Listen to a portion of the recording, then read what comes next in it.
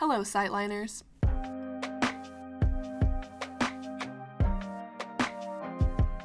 On this episode of the Sightline podcast, I will be analyzing and discussing the poem entitled Ballad of Birmingham.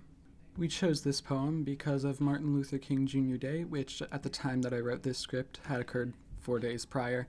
While Dr. King is not present in the poem, his teachings and beliefs can still be seen in its underlying messages.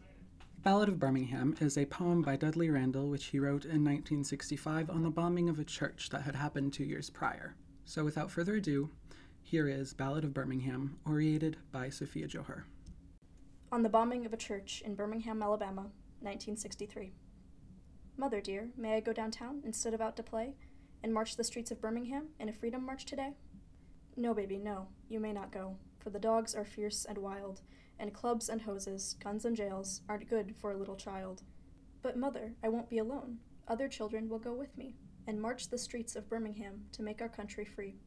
No, baby, no, you may not go, for I fear those guns will fire. But you may go to church instead, and sing in the children's choir. She has combed and brushed her night dark hair, and bathed rose petal sweet, and drawn white gloves on her small brown hands, and white shoes on her feet. The mother smiled to know her child was in the sacred place, but that smile was the last smile to come upon her face. For when she heard the explosion, her eyes grew wet and wild. She raced through the streets of Birmingham, calling for her child. She clawed through bits of glass and brick, then lifted out a shoe. Oh, here's the shoe my baby wore, but baby, where are you? The first thing that stood out to me as far as imagery goes is the line, and drawn white gloves on her small brown hands and white shoes on her feet. The symbolism of the white fabrics covering, as it says, her small brown hands really stood out to me. Maybe the author wanted to imply the relationship between theology and people with white skin, specifically Christianity and Caucasian Americans, specifically Christian Caucasian American lawmakers, specifically at this point in American history. Though I guess it is still a problem today, but that's a whole nother can of worms to get into. As far as meter and rhythm goes, and for those of you uneducated, rhythm and meter is basically the pattern of stressed and unstressed syllables in a line of poetry. Like, for instance, in this one, the mother smiled to know her child was in the sacred place, but that smile was the last smile to come upon her face. That is an example of rhythm and meter in this piece of poetry. A line whose rhythm I found interesting is calling for her child. Up to this point in the poem, the number of syllables in each line has been limited to 7, 8, 9, or 6. This is the only line where the number of syllables is different. Calling for her child, 5 syllables. I believe the author did this purposefully, wanting it to stand out as an emotional line, different from the rest of the poem. Yet another thing that stood out to me as far as rhythm and meter goes that can't be heard with Sophia's reading of the poem, but if you read it in more of a rhythm, with more of a rhythm to it, you can hear it, and I will demonstrate now. The mother smiled to know her child was in the sacred place, but that smile was the last smile to come upon her face. And as you can probably hear, but that. It feels very rushed, but that smile was the last smile to come upon her face.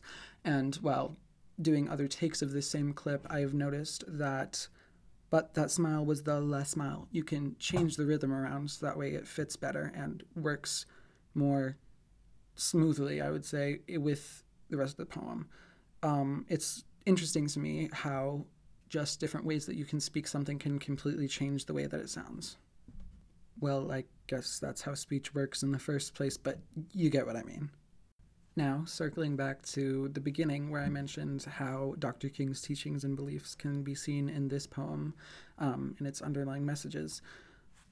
While it may not be clear for those of you uneducated, it was clear to me, at least, that there are multiple underlying just feels of the same things that Dr. King taught in his ministry, I guess, while he was on Earth. Less so in the actual poem and more so in the events surrounding the poem, the actual bombing of this church in Birmingham and the implications of that for this community and people of color in general, and that's what I'm going to explain to you now. And so here is some information about the bombing of 16th Street Baptist Church on Sunday, September 15th, 1963. Firstly, 4 children were murdered in this bombing. Addie Mae Collins, 14 years old, Cynthia Wesley, 14 years old, Carol Robertson, 14 years old, and Carol Denise McNair, 11 years old.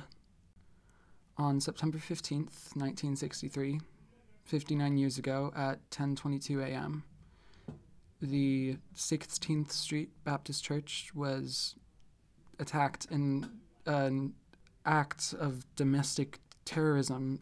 4 deaths and 14 to 22 people were injured, and I already read to you the names of those who were victims. The perpetrators were Thomas Blanton, who was convicted, and Robert Chambliss, who was also convicted, Bobby Cherry, convicted, and Herman Cash, who was alleged. The motive of this bombing was racism and in support for racial segregation. I will now provide some background for the bombing.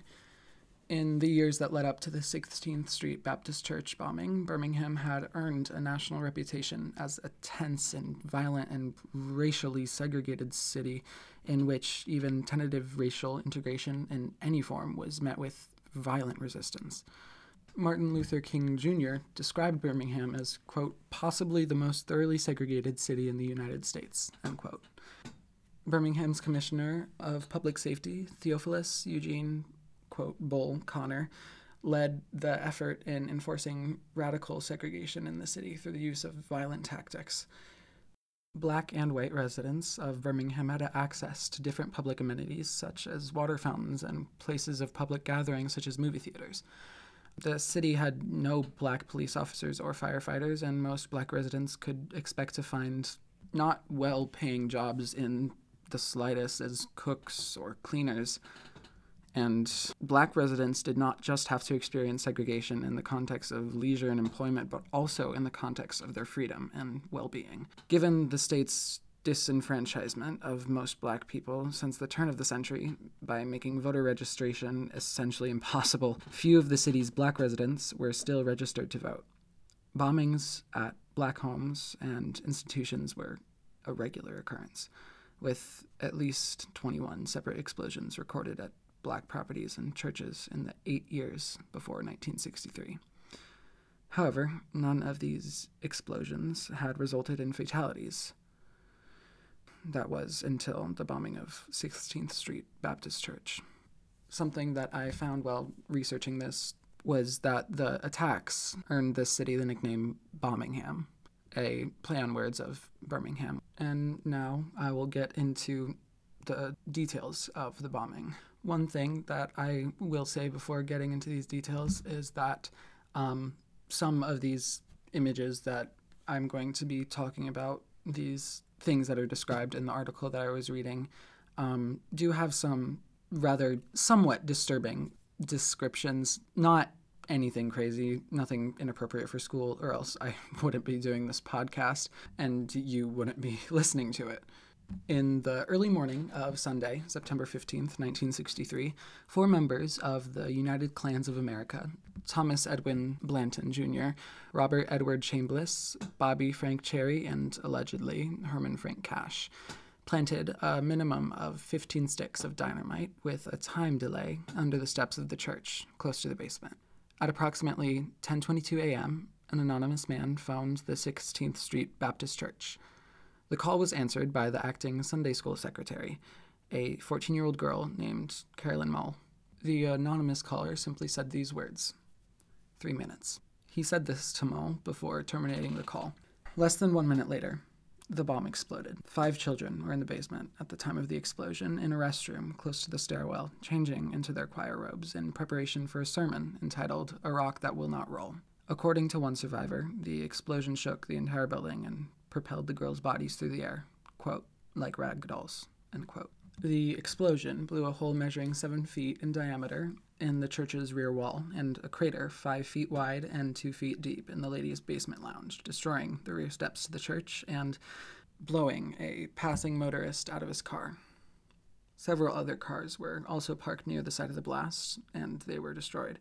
And windows of properties located more than 2 blocks away from the church were also damaged. All but one church's stained glass windows were destroyed in the explosion. The sole stained glass window, largely undamaged in the explosion, depicted Christ leading a group of young children. Hundreds of individuals, some of them lightly wounded, converged on the church to search the debris for survivors as the police erected barricades around the church, and several outraged men scuffled with police. An estimated 2,000 black people converged on the scene in the hours following the explosion. The church's pastor, the Reverend John Cross Jr., attempted to placate the crowd by loudly reciting the 23rd Psalm through a bullhorn. Psalm 23, for those of you who don't know, is the Lord is my shepherd psalm. And here is an English translation of it in King James Version. A psalm of David. The Lord is my shepherd, I shall not want. He maketh me to lie down in green pastures. He leadeth me beside the still waters. He restoreth my soul. He leadeth me in the paths of righteousness, for his name's sake. Yea, though I walk through the valley of the shadow of death, I will fear no evil, for thou art with me. Thy rod and thy staff, they comfort me. Thou preparest a table before me in the presence of mine enemies. Thou anointest my head with oil. My cup runneth over. Surely goodness and mercy shall follow me, and all the days of my life, and I will dwell in the house of the Lord forever. In the article that I was reading, there were some somewhat graphic descriptions of what happened to the girls, or at least the state that they were found, which I will not go into here, but just to really get across how horrible, sadistic, and twisted, and just plain evil this attack was.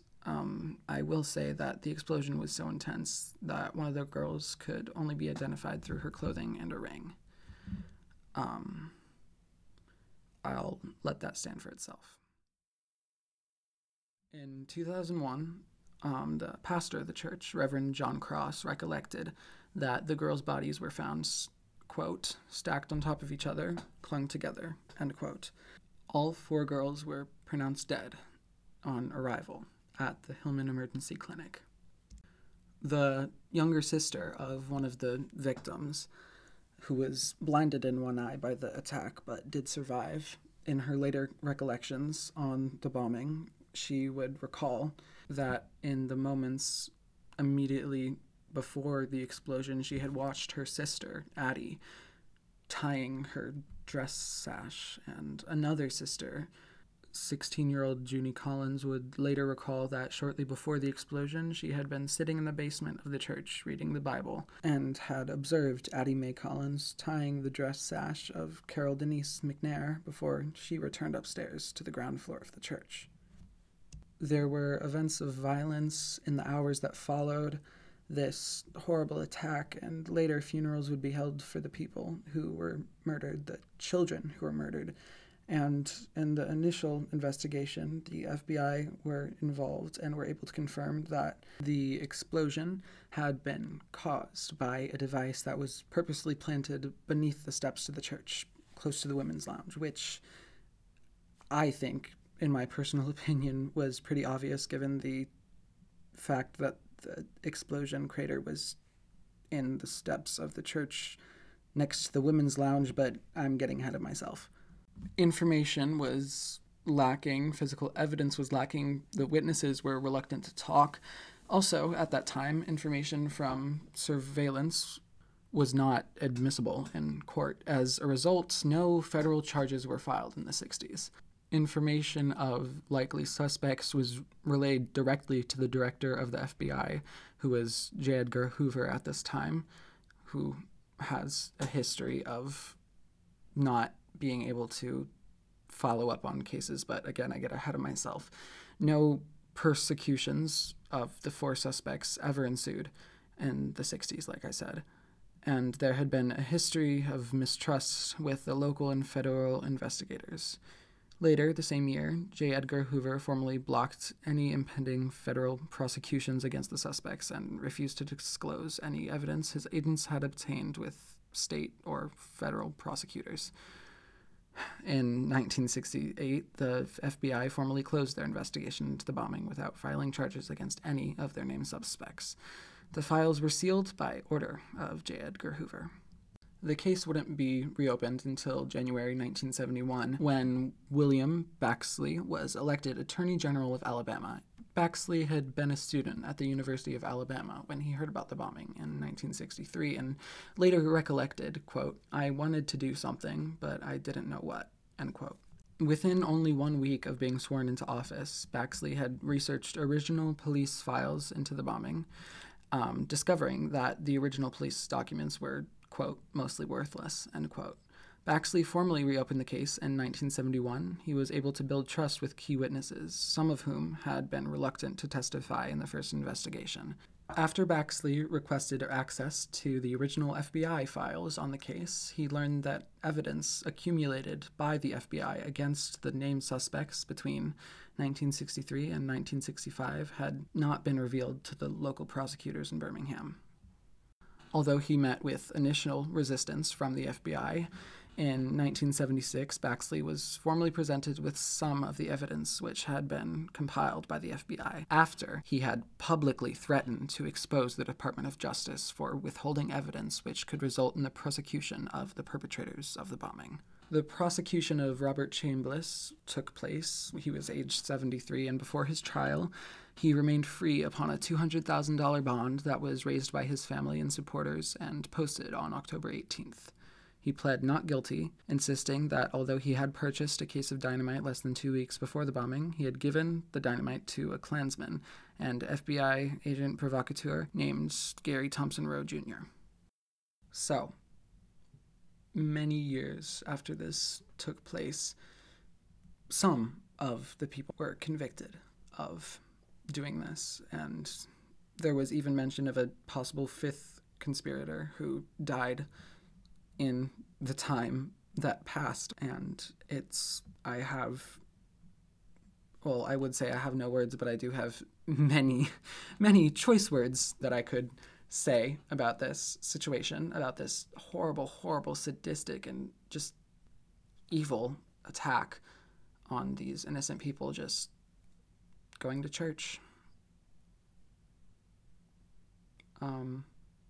So, as it turns out, there was less mention of Dr. King in this bombing, and if this is well received, I will continue to break this down, describing more, because I really enjoy talking about, talking in general, but I think it's important that we shed light on these horrible things, this darkest point that humanity is capable of, and also the light coming out of this, the hundreds and hundreds of people who came to check right directly after the bombing and later to rebuild the church, the hundreds of thousands of dollars that were given, the 2,000 worshipers who continue to go to this church today. It is important that we remember these things and never, ever, ever forget them, so they will never, ever happen again. We must be able to see the light, the community that came together to rebuild this church in the face of such horrible, awful circumstances. We must remember, we must share, we must talk, and we must never forget. Thank you.